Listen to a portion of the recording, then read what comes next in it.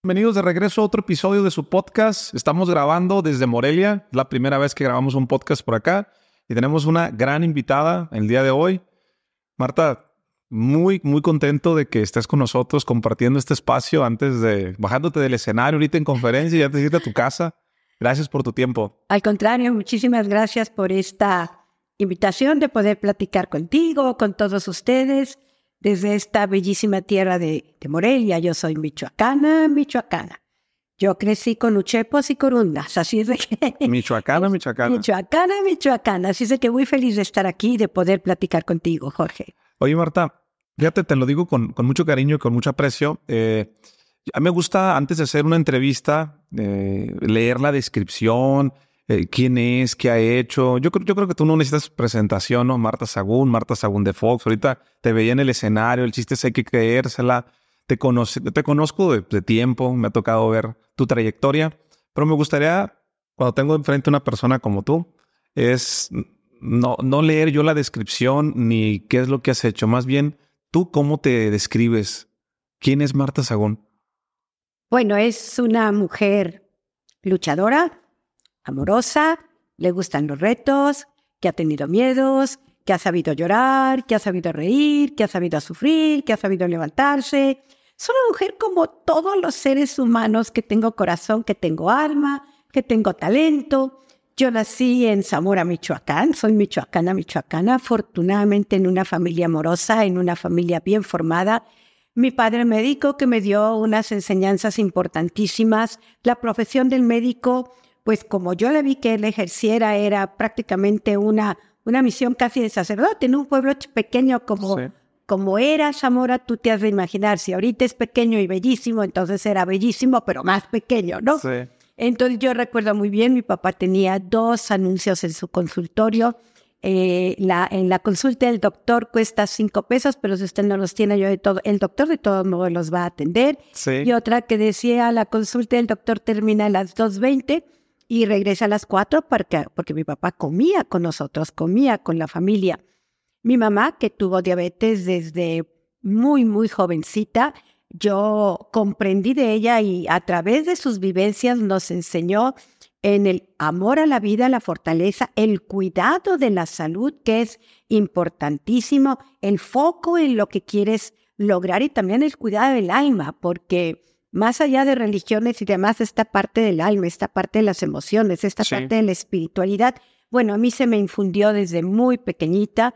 Mi papá y mamá les gustaba la igualdad, la equidad, nunca hubo diferencia entre hombres y mujeres, fuimos 4 mujeres y 2 hombres. Sí, yo me eduqué con monjas seguramente porque mis papás eligieron ese colegio por dar la continuidad a la educación que yo recibía en casa. Fíjate qué curioso, mi papá tuvo 10 hermanos, 4 sacerdotes, 4 médicos y 2 hermanas casadas con médicos primos hermanos. O sea, La verdad, y sin embargo mi papá era un hombre con una visión del mundo extraordinaria, de futuro, nada apegado a paradigmas meramente tradicionales. Entonces, ahí es la fuente de la formación de mi carácter. Me considero una mujer fuerte, con mucha fortaleza, una mujer que logra lo que quiere, que me gustan los retos para mí misma, que me gusta ser competitiva, pero primero competitiva conmigo. O sea, la competencia está conmigo, no afuera. O sea, yo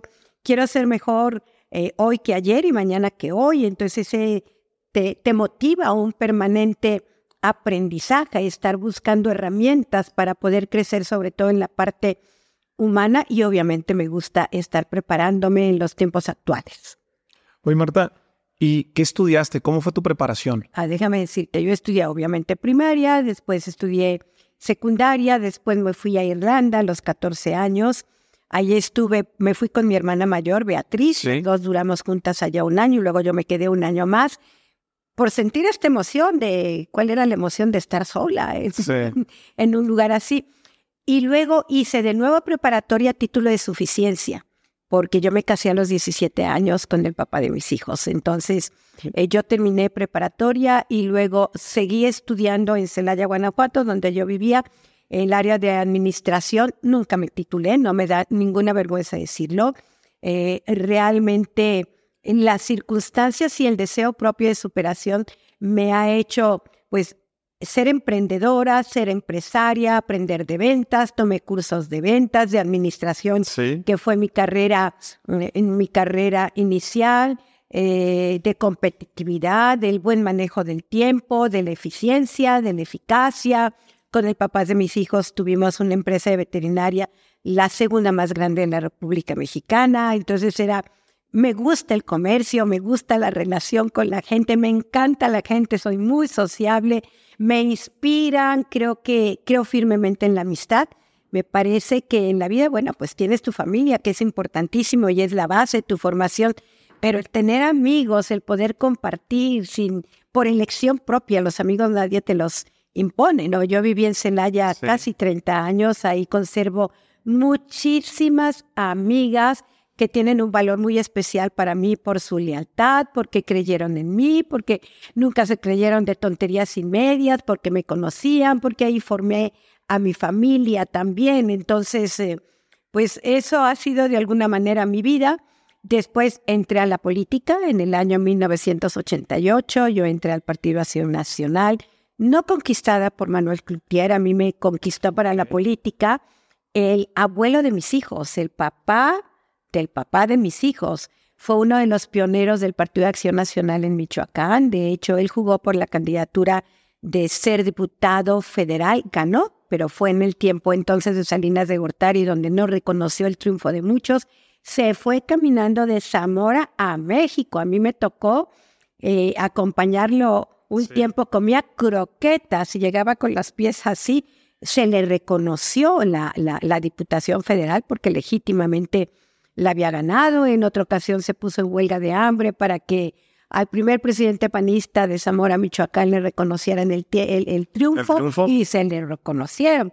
Entonces, yo aprendí de él esta congruencia de él era médico, un gran médico pediatra, pero un hombre sumamente congruente, que amaba a su país, que creía en la democracia, que creía en la necesidad del cambio de entonces actuaba en consecuencia. Creo que eso es muy importante, ¿no? Vivir de acuerdo a lo que piensas, a lo que sientes y a lo que dices, que haya realmente congruencia en tu propia vida. Entonces yo, por eso, ingresé entonces al Partido Acción Nacional, donde también tuve oportunidad de prepararme muchísimo en política, la mujer en la política, capacidades de las mujeres en marketing político, todo lo que había de cursos, diplomados, talleres en relación a política, porque además me ha gustado siempre estudiar, me ha gustado siempre aprender. Cuando yo no era la primera en mi clase, me enojaba conmigo misma.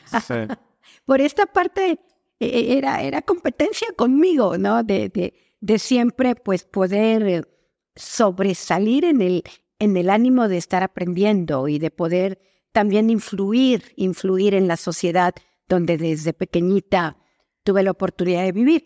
Entonces ahí tuve también cargos de responsabilidad interna del partido, estuve en la Dirección de Promoción Política de la Mujer en Guanajuato, estuve en el Consejo Estatal del PAN, estuve en el Consejo Nacional del PAN, y luego, bueno, pues se dieron las circunstancias también en el año 91, cuando Vicente corrió la primera vez para gobernador, que también, pues, los que recordamos aquella época, fue toda esta negativa también del entonces presidente Salinas, de que él no sería gobernador, y sucedió todo aquello con Ramón Aguirre, que en la historia lo dice, no lo digo yo, donde fue el primer gobernador panista Carlos Medina Plasencia. Después él convocó a unas elecciones extraordinarias y ya mi marido ganó. Mi marido Vicente. Sí. Yo trabajé en esa campaña también intensamente, en esa campaña de Vicente, en la segunda, cuando ya se le reconoció el triunfo, pero previo a eso yo intenté ser y corrí para ser presidenta municipal de Celaya. Nunca supe si perdí, si me la robaron, tampoco creo que me metí de fondo a averiguar, el partido hizo su tarea. La verdad que a nadie, cuando compites es para ganar, y más con mi carácter. Claro que a nadie nos gusta perder, pero a través del tiempo te das cuenta que las circunstancias hubieran sido diferentes y a lo mejor no tan propicias para poder lograr hacer grandes cosas en la vida. Curiosamente, si yo hubiera ganado la presidencia municipal y hubiera sido la presidenta municipal de Celaya, jamás hubiera ido a trabajar al gabinete de Vicente Fox, porque yo perdí, él ganó, me llamó a trabajar a su gobierno de Guanajuato como responsable de comunicación social y marketing, donde también me dio la responsabilidad de radio televisión de Guanajuato, donde, bueno, me encargaba muchísimas cosas en el ámbito político y a mí la verdad yo creo que la política no es ni buena ni mala, la política es la política y son los políticos quienes son buenos o malos, las personas, no la política por sí misma. Entonces ya ahí pues empecé en esta nueva actividad que no era para nada mi profesión, digo, absolutamente mi formación era en administración, sí estaba formada en política, no estaba formada en comunicación ni en periodismo, absolutamente para nada. Yo cuando le pregunté a Vicente, ¿y ahora qué voy a hacer? Si acepto, yo no sé nada de esto. Dijo, sabes mucho más de lo que tú crees porque sabes hacer relaciones públicas, porque ya viviste una campaña a la presidencia municipal, porque ya trabajaste conmigo en la campaña, y porque no eres periodista, porque no perteneces al medio. Justamente eso es lo que quiero de ti. Y sí, obviamente había que, pues, normar criterios, romper paradigmas, tener una comunicación clara, llana, sincera, honesta, una relación con los medios de comunicación en el mismo sentido, una comunicación transparente, completa, honesta, de puertas abiertas. Y la verdad es que me enamoré de esa profesión. Creo que descubrí algo que dentro de mí no sabía, esta posibilidad de llevar bien una comunicación, de poder hacerme del mejor equipo de marketing y poder sacar adelante, no por mí, sino por el equipo. En realidad uno solo no llega ni a la esquina. Uno tiene que conocer, sí, sus fortalezas, pero también sus debilidades. Y si te están encargando un tipo de responsabilidad, cualquiera que este sea, hazte del mejor equipo y reconoce lo que tú no sabes hacer. Creo que eso me sucedió y por lo tanto pues hicimos una gran tarea, fuimos muy bien calificados. A nivel nacional tuvimos la mejor página de internet, entonces cuando apenas empezaban las páginas web y demás, y pues luego ya empezó la otra historia, la comunicación para lograr la presidencia de la República, cuando Vicente renunció.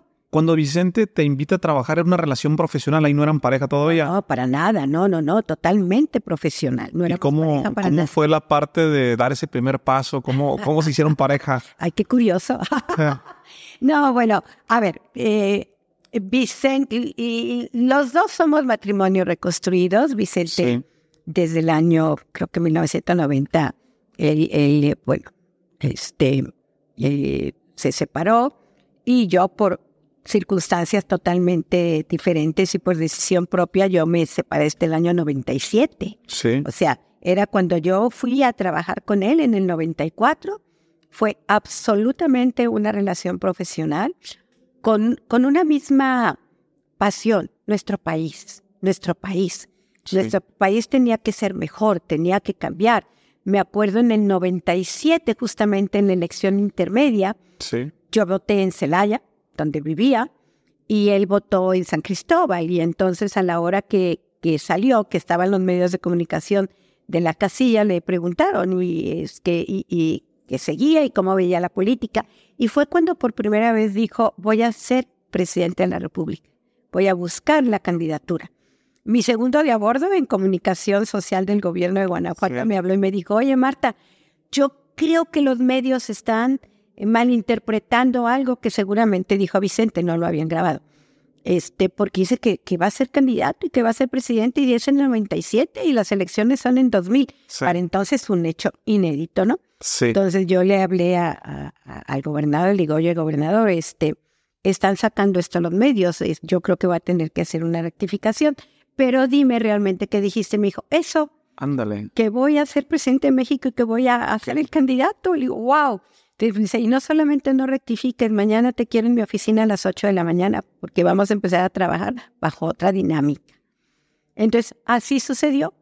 Y luego, cuando hay una misma visión, en este caso en términos profesionales, en este caso también en proyecto de país, compartíamos totalmente el proyecto de país cuando se comparten los valores, el valor del trabajo, de la honestidad, de la disciplina, del amor a la patria, del amor a la familia, etcétera, y trabajando todo el día juntos y estando los dos libres y soberanos. Primero fue la amistad. Okay. Primero fue la admiración. Yo le tuve siempre una enorme admiración a Vicente como líder que era, como también el líder que se jugaba todo por el todo, que nos lo jugamos. Y primero admiración, luego amistad y pues luego llegó el amor. Cuando te dijo quiero ser presidente, no había visto un presidente de este partido en ese momento. ¿Qué pensaste? O sea, ¿sí vamos juntos a esto? O, pues ya ves, tu segundo a bordo dijo, creo que se equivocó. ¿Tú no pensaste que se equivocó? Claro que no, al contrario. Dije, vamos juntos en el tema. Tanto que cuando Vicente renunció para dejar 2 años antes la gubernatura, y hubo gobernador interino, yo fui la primera de su equipo, sin haber ninguna relación sentimental, que le dije, me voy contigo, vámonos a la campaña. Y él me dijo, oye, ¿cómo? Yo no te puedo ofrecer nada, ni siquiera sueldo. Porque, pues, no, ¿verdad? En las campañas se busca los apoyos, ¿no? Tú aquí tienes una posición segura, has hecho un gran trabajo, etcétera, etcétera. Y le dije yo, no me importa, vamos por México. Y así empezamos. Primero fue Vicente, luego su servidora, y luego ya le siguieron varios del equipo que fueron renunciando conforme el tiempo pasó para venirse y sumarse a la campaña. ¿Confiaste y creíste en el proyecto desde el inicio? Siempre. Fíjate tanto que mi papá y mi mamá éramos una familia muy, muy unida, pero yo tenía una gran afinidad con mi papá. Es simplemente empatía. A veces empatas mejor, tienes mayor empatía con papá o con mamá. Y mi papá se asustaba mucho porque decía, es que no sé qué le va a pasar a Marta si Vicente no gana. Y a mí me decía, hija, es imposible. En Zamora, cuando es imposible. ¿Tú crees que le van a ganar al PRI? ¿Tú crees que 72 años? Decía, papá va a ganar, papá va a ganar, papá va a ganar. Y yo decía, que tengo miedo, algo le va a pasar cuando no gane. Y decía, va a ganar, va a ganar. Yo tuve siempre una convicción total y absoluta, a lo mejor por la admiración y a lo mejor por el tipo de liderazgo. Vicente no hizo una campaña, Vicente hizo todo un movimiento social cifrado en la esperanza, en la verdad, en la confianza, en la unidad, en el respeto. O sea, lo que él logró como líder político, sumado a los más altos valores de la libertad, del respeto a las personas, de la lucha por una convicción, de la congruencia, de trabajar siempre con honestidad, de trabajar sin parar. Ahora sí que 24/7, como bien lo decía ahorita Adela, y sobre todo en mi área, que después se fue conformando con un poco de mayor personal, no descansábamos. A veces había días que dormíamos 2 horas, entonces no había redes. Sí. Había que estar pendiente a las 4 o 5 de la mañana a ver qué decían los medios de comunicación, a ver cómo le debatías a los competidores, a ver a quién ponías a responder y a replicar el discurso del candidato. La verdad fue una época absolutamente maravillosa. ¿En qué momento de la campaña llega ese feeling que a veces la duda de las personas, si la vamos a armar, no la vamos a armar? ¿En qué momento ustedes sintieron, ya ganamos, sí vamos a ganar? ¿Lo recuerdas? Sí. Déjame decirte que no es que hubiera miedo, jamás se actúa con miedo. A veces por circunstancias hay un poco de incertidumbre. Y sobre todo porque en el PRI de entonces yo solía decir, había que quebrar la columna vertebral. Y eso no era fácil. Entonces, sin que esto se convirtiera o dejara de ser una convicción profunda de que íbamos a ganar, pues siempre estaba ahí ese otro escenario, uno de perder por la buena, otro de perder por la mala y otro de ganar arrolladoramente. Sí. Y entonces nuestra apuesta era ganar, con la diferencia importante para que no hubiera ningún tipo de duda. Yo me acuerdo muy bien y bueno, no voy a decir los nombres porque la verdad fueron personas siempre muy correctas y siguen siendo muy correctas con tu servidora.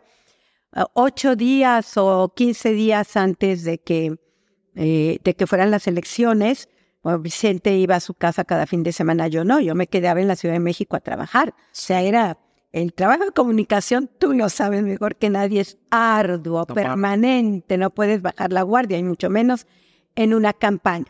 Entonces me llamaron y me dijeron un grupito que querían platicar conmigo. A mí me dio cierto temor, le pregunté a Vicente, oye, ¿puedo ir? Sí, ve, o sea, ve. Es gente buena, obviamente con otras convicciones. Entonces me dijeron, oye, Marta, ¿qué va a pasar si alguno de los candidatos gana solamente por un 2%? No va a pasar nada. Si gana Fox con un 2%, pues ganó Fox con un 2%. Si el otro gana con un 2%, pues ganó con un 2%. Pero ¿no crees que entonces ese árbitro, no sé qué? Le digo, a ver, perdóname, es que no va a ganar por un 2%. Tú tienes las encuestas que yo tengo y tú sabes que vamos a ganar. Entonces, Vicente quizás porque él sentía, imagínate la responsabilidad de cambiar un país. Imagínate en sus hombros la responsabilidad que tenía. No es lo mismo quien la comparte y yo entonces como su colaboradora y después como su esposa, Sí. a quien tiene que tomar las decisiones, ¿no? Para que el país caminara pues como Dios manda, como Dios manda. Entonces, no, es que hasta el último yo creo que nosotros no íbamos ganando. Le digo, claro que sí, yo tenía las encuestas. Finalmente, yo desde el gobierno de Guanajuato hice muy buena amistad con el que era secretario del presidente Zedillo, Sí. persona a quien respeto mucho también, a su secretario, con quien hoy todavía sigo en contacto. Y entonces Vicente, él me preguntó a mí, Líbano Sáenz, era su secretario, Líbano Sáenz me dijo, oye, ¿quién va a ser el enlace el día de la elección para ver cómo vamos a estar, cómo nos vamos a monitorear? Vicente designó que yo fuera ese enlace. Sí. Siempre tuve un gran respeto por Líbano y él por tu servidora, un gran respeto por el presidente Zedillo. Y nos fuimos monitoreando durante el día. La verdad que fue emocionantísimo porque ya arrancamos, Marta, ya arrancamos, 12 de mediodía. Oye, ¿cómo vamos? No, pues va ganando el tricolor, ¿no? Pues va ganando el tricolor, pero falta mucho, ¿no? Y demás. Total, llamaditas así, llamadas, sí. Le emociona todo lo que da. Estábamos en la casa en el PAN, en la sede nacional del PAN, llegó su mamá, llegaron sus hijos, y como a las 3:30 de la tarde, pues un tanto quizás confidente, porque en ese momento no se podía salir a sí. anunciar nada público, me dice, Líbano, me dice, Marta, ¿cómo van? Y le digo, mejor tú dime cómo vamos. Y me dijo, van a ganar. Entonces, bueno, fue una emoción impresionante, increíble. Y luego dijo, ¿cómo va a tratar el candidato ganador Fox al presidente Zedillo? Y le dijo, de presidente a presidente. Esa fue mi respuesta. Y así fue. Fue una relación muy respetuosa, fue una transición muy suave, muy respetuosa por parte del equipo del presidente Zedillo, por parte del equipo de transición del entonces candidato ganador Vicente Fox, hasta que finalmente se dio el 1 de diciembre. ¿Cómo es ser primera dama? ¿Cómo es ser primera dama? Pues como ser una mujer mexicana que ama a su país. A mí nunca me gustó que me llamaran primera dama. O sea, a ver, yo lo que hace ratito me preguntaran, oye, ¿qué pasó todo? Y le digo, a veces ni me la creo. A veces sí. Como que creo que ni estuve ahí. Sí. O sea, Vicente y yo tuvimos siempre muy claro que eso que iniciaba tenía un término de fin. Por eso no quisimos ir a vivir a la casa grande. Por eso nosotros vivíamos en Los Pinos, en una cabaña pequeñita, para vivir como en casa. Yo manejaba esa cabaña como mi propia casa. A mí no me gustaba que el Estado Mayor me dijera qué tenía que comer, me hiciera la maleta. No. Yo decía que íbamos a comer, yo arreglaba mi ropa, arreglaba la ropa de Vicente, o sea, como una familia normal. Es que al final, pues estás ahí por una gran oportunidad de la vida porque luchaste por estar ahí para hacer el bien, pero no eres una persona diferente a los demás, al contrario, eres una persona que tienes mucho más compromiso de servir a los demás. Entonces, bueno, una vez que yo me casé con él y justo me acuerdo ahorita que veía a Adela Micha, que bueno, la verdad la quiero mucho, tengo Carlos Alarraqui, bueno, es que recuerdo, digo, todo eso que fue de grande aprendizaje. Sí. Adela me hizo una entrevista al día siguiente que Vicente y yo nos casamos, 2 de julio del 2001, fecha ahora sí emblemática. Vicente nació un 2 de julio, ganó la presidencia un 2 de julio y nos casamos un 2 de julio. Entonces, al día siguiente me preguntaba Adela, Marta, ¿y ahora qué? Y le digo, a ver, Adela, 3 cosas, principalmente.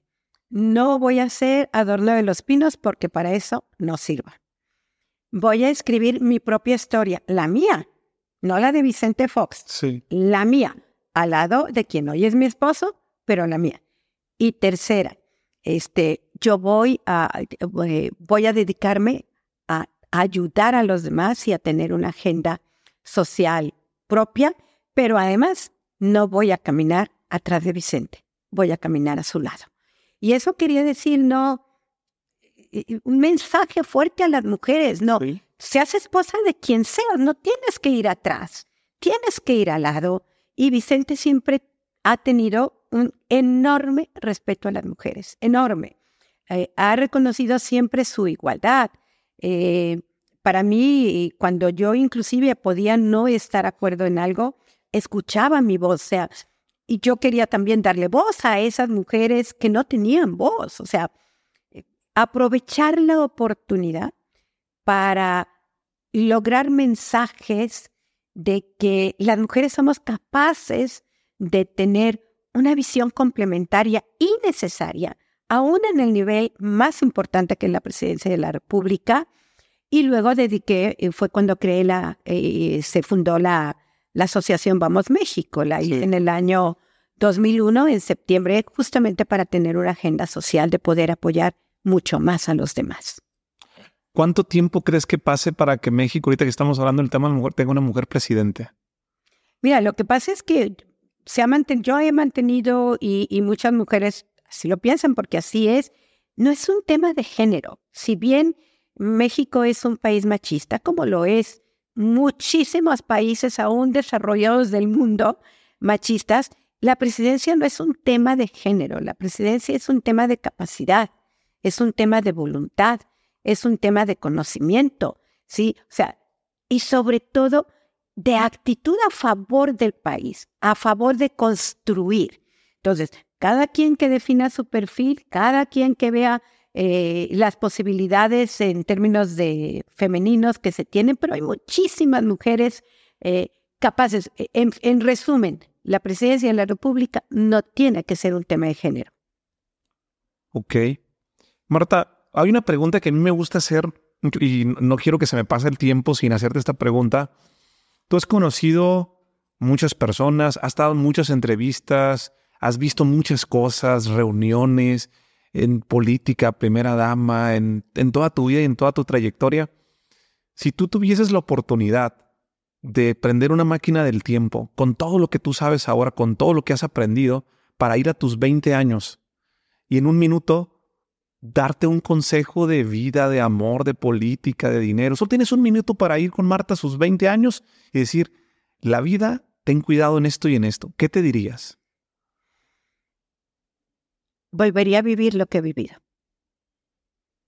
porque ha sido una trayectoria de aprendizaje. No me gustaría cambiar nada.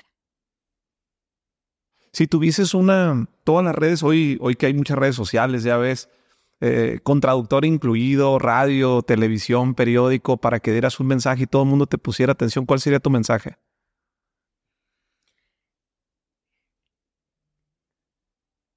Que debemos ser un factor de esperanza, de ánimo, de paz, de armonía. Que las mujeres tenemos esa capacidad de amar con locura, de pasión por lo que amamos, por lo que nos apostamos, por la misión de nuestra vida. Que la vida es un proceso y nuestra actitud ante la vida es lo que hace la diferencia.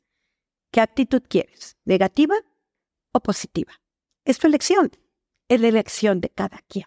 Hay circunstancias que te pueden llevar a la depresión más grande. Hay situaciones de calumnias terribles y demás que te pueden casi volver loca. Pero si tu actitud es, vamos para adelante, no me doblan, estoy en lo correcto, tengo tranquilidad en mi conciencia, en mi paz interior, no hay nada que temer. ¿Cómo trabajas la paz interior y la conciencia? Bueno, la conciencia no es que la trabajes, la conciencia la tienes o no la tienes. O sea, Sí. Tu conciencia no puede mentirte. Tú sabes cuando mi regla ha sido siempre en la vida, enseñanza de mis padres, pero en particular durante la presidencia, en particular donde de alguna manera, y nunca me sentí víctima, pero donde fui terriblemente calumniada, decía, a ver, si yo me puedo ir a la cama tranquila, mi conciencia está bien, mi conciencia está tranquila, ¿sí? Porque mi criterio es nunca le hagas daño a nadie de manera consciente. Puedes hacerle daño a alguien inconscientemente porque te equivocaste en decir algo, porque tuviste una actitud que no fue de todo el positiva, pero inconscientemente. Pero nunca le hagas daño a nadie, ni le faltas el respeto a nadie ni a su dignidad de manera consciente. Eso te hace tener conciencia, en paz y tranquila, y te puedes ir a la cama tranquilo a dormir. ¿Nunca pensaste en contraatacar cuando alguien te ataca, cuando te difama? Es mejor me quedo tranquilo. Tú eres especialista en el tema de la comunicación. ¿Ahí qué se hace? Hoy, cuando estás ahí, todo el manejo de crisis que tú conoces es complicadísimo. Primero, pues obviamente, cuando eres atacada, injustamente atacada, pues internamente tienes dolor, vamos a decir. Yo lo que sentía era un terrible dolor. Entonces, por un lado es la parte espiritual, por eso es que hay que cuidar el alma, la parte espiritual.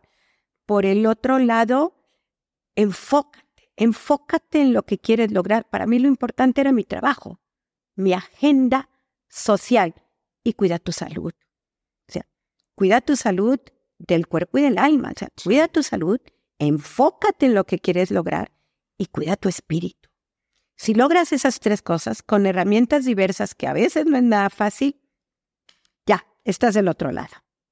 Marta, yo tenía muchas ganas de platicar contigo. Yo te conocí en persona. Hace poco tuve una conferencia en Guanajuato, voluntarios del DIF. Ahí estuve. Estabas ahí y me invitaron. Bueno, tú tienes una vida ejemplar. ¿Qué me dices a mí? Y ahí estuve platicando un poco de mi vida y mi testimonio, pero cuando tú estabas en primera fila, yo dije, yo un día quisiera entrevistarte porque sabes que la esencia de este podcast y del movimiento sinergético es el 1 más 1 es igual a 3, es hacer sinergia. Y yo, sin saber mucho y toda la historia que hoy me estás platicando, yo dije, este señor llegó a ser presidente por la sinergia que hicieron. Entonces, y lo he llegado a platicar en algunos temas, ¿eh? O sea, yo realmente no hablo mucho de política y no sé de política, esa es la realidad de las cosas, pero las historias de sinergia, las historias de cooperación, de ayuda mutua, me pones la piel chinita, me daban ganas de llorar porque eso yo me lo imaginé, dije, se tuvieron que haber complementado. Sí. O sea, no atrás, no, te lo dices de lado. De lado. ¿Qué significa para ti la sinergia, 1 más 1 es igual a 3, el trabajo en equipo? ¿Cómo lo vives? Sumar, nunca restar. Puedes a veces no estar de acuerdo, pero siempre respetar.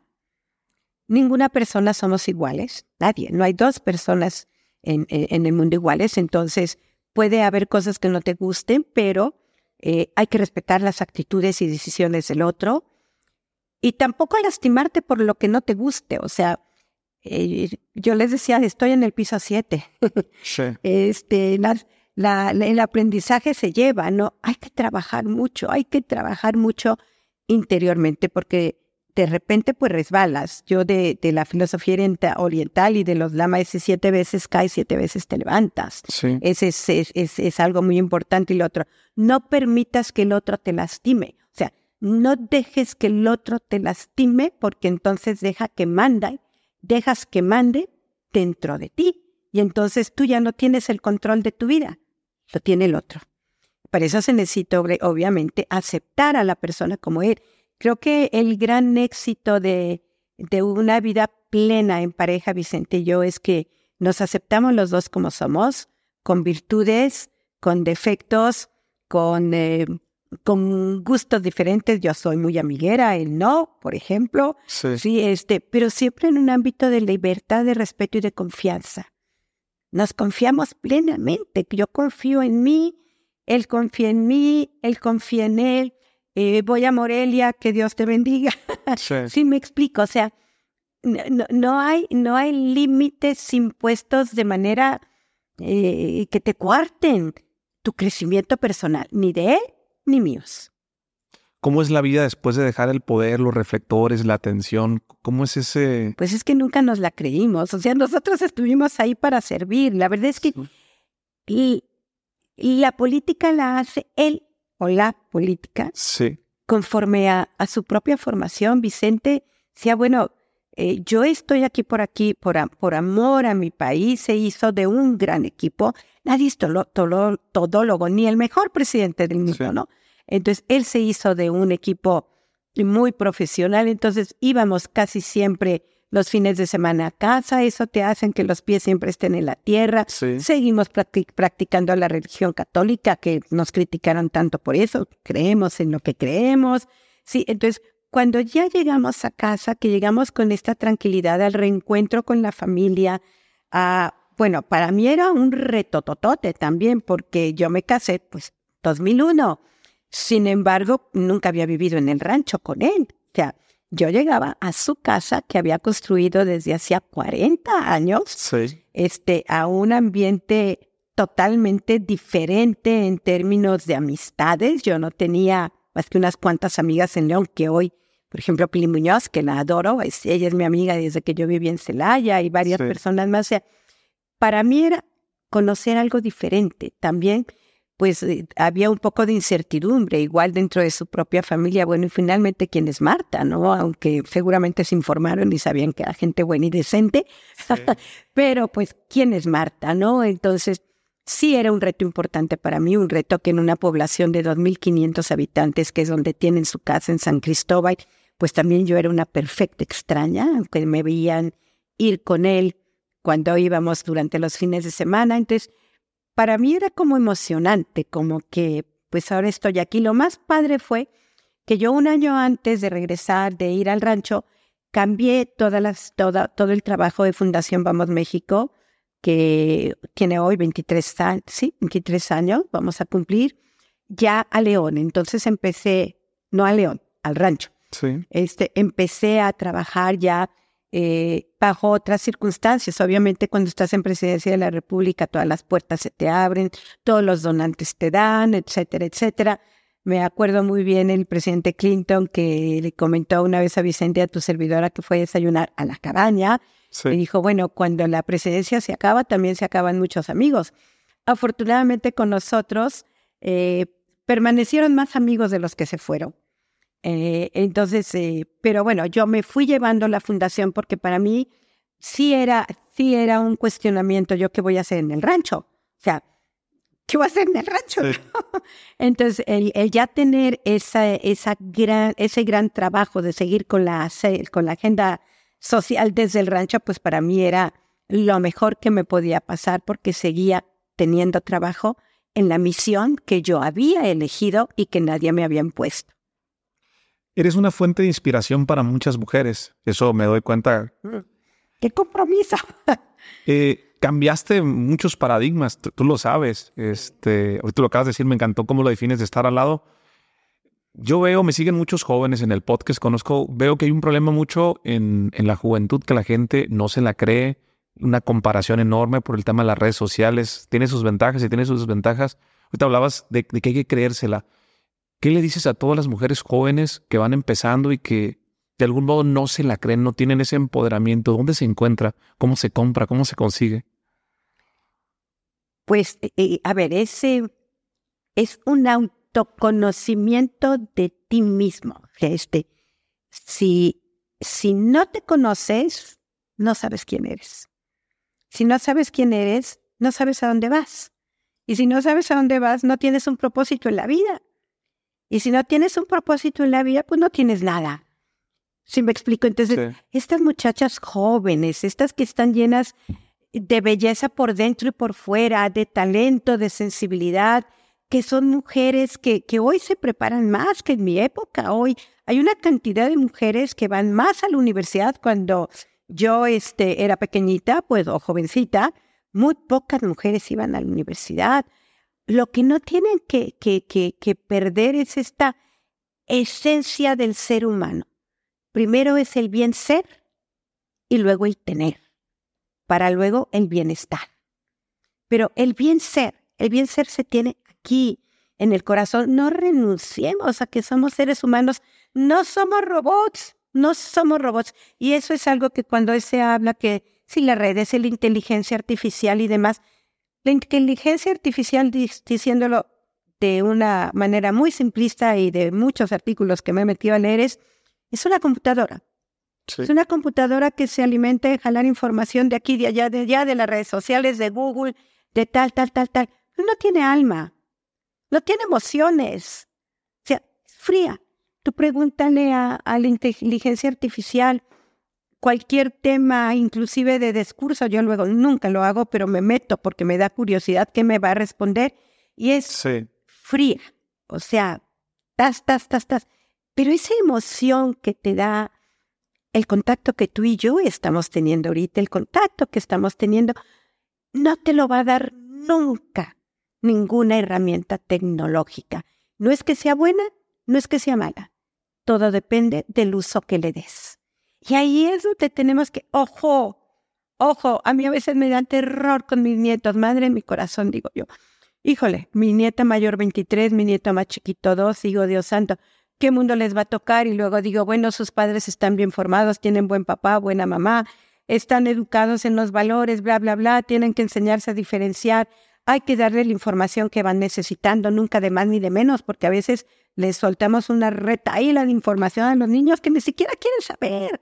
¿Sí me explico? Entonces, es un mundo muy retador, quién sabe si más complicado que antes, y vendrá mucho más complicado, pero creo que todo es la forma como lo veamos, nos comportemos, la actitud que tengamos hasta ello. Entonces, mujeres jóvenes, de verdad, créansela lo que valen. No permitan que nadie las desmotive, no permite que nadie les falte a la dignidad, cualquier otra cosa, menos faltar a la dignidad de la persona, porque Dios nos hizo iguales. Dios nos dio la dignidad. No es como decir en inglés, you have it for granted. No, Dios nos la dio, nadie más. No luchamos por la dignidad, nacemos seres dignos. Y eso le corresponde a todos, de todos los sectores sociales, hombres, mujeres, pero ustedes, mujeres, por favor, créanse lo que son, lo que valen, lo que pueden. Sueñen en alto y siempre se piensa, primero el bien ser. Miras al cielo, grandes alturas, porque más no hay camino más corto a la felicidad que el servicio a los demás. Si tú a través de que te la crees, de que te preparas, de que vas a la universidad, de que eres una mujer valiente, pudiente, valerosa, tienes espíritu para infundir la esperanza y el conocimiento para el bien. Marta Sahagún, una última pregunta. ¿Qué tanto ha influido Dios en el éxito de Marta Sahagún? Mucho. Soy una mujer creyente, no mocha, creyente. Fui educada en la fe católica, pero con un padre sumamente abierto. Yo les decía, o no sé si te platicaba, 4 sacerdotes, 4 médicos, 2 hermanas casadas con médicos primos hermanos. Sí. Todo en la época, en los años 70, 71, bueno, yo me casé con el papá de mis hijos, que son mi más grande herencia y tesoro. Sí. Mis 3 hijos y mis 10 nietos. En el año 71, el año 72 nació mi primer hijo, pero yo estaba muy jovencita, tenía 18 años, ¿no? Y mi papá me dio toda una lección de lo que era una familia responsable, cosa que en una familia de rigidez ortodoxa en la religión jamás lo hubieras imaginado. Entonces, esta educación en el amor, que no en el temor. Yo no fui educada en el temor a Dios. Y fíjate que te estoy hablando, yo nací en el 53. Te estoy hablando de cuando se educaba mucho más en el temor que en el amor. No, fui muy afortunada. Entonces, yo creo en el amor de Dios, sí creo en la misericordia divina, sí creo en la parte espiritual, respeto a todas las religiones y creencias absolutamente por igual, porque ahí tienes que respetar la libertad total de elección de lo que quieran, sí, pero creo que hay un ser supremo, como le quieras llamar, Sí. porque si no, como que sería triste, ¿no? Y luego en momentos de alegría, gracias, Dios mío, ¿no? En momentos de tristeza, Dios mío, por favor, o sea, algo donde pescarte, para mí es importante. Y donde me pesco, primero y antes que nada es en Dios. Amén. Amén. Te agradezco mucho tu tiempo. La verdad, disfruté mucho platicar contigo. Que tengas buen viaje, que no se te haga tarde. Se nos fue una hora. ¡Qué padre! Muchísimas gracias, ¿eh? Muchas gracias. 1 más 1, 3. A sumar. Eso, gracias. Okay, round 2. Name something that's not boring. A laundry? Ooh, a book club. Computer solitaire, huh? Sorry, we were looking for Chumba Casino. That's right. ChumbaCasino.com has over 100 casino-style games. Join today and play for free for your chance to redeem some serious prizes. ChumbaCasino.com. No purchase necessary. Void where prohibited by law. 18+ terms and conditions apply. See website for details.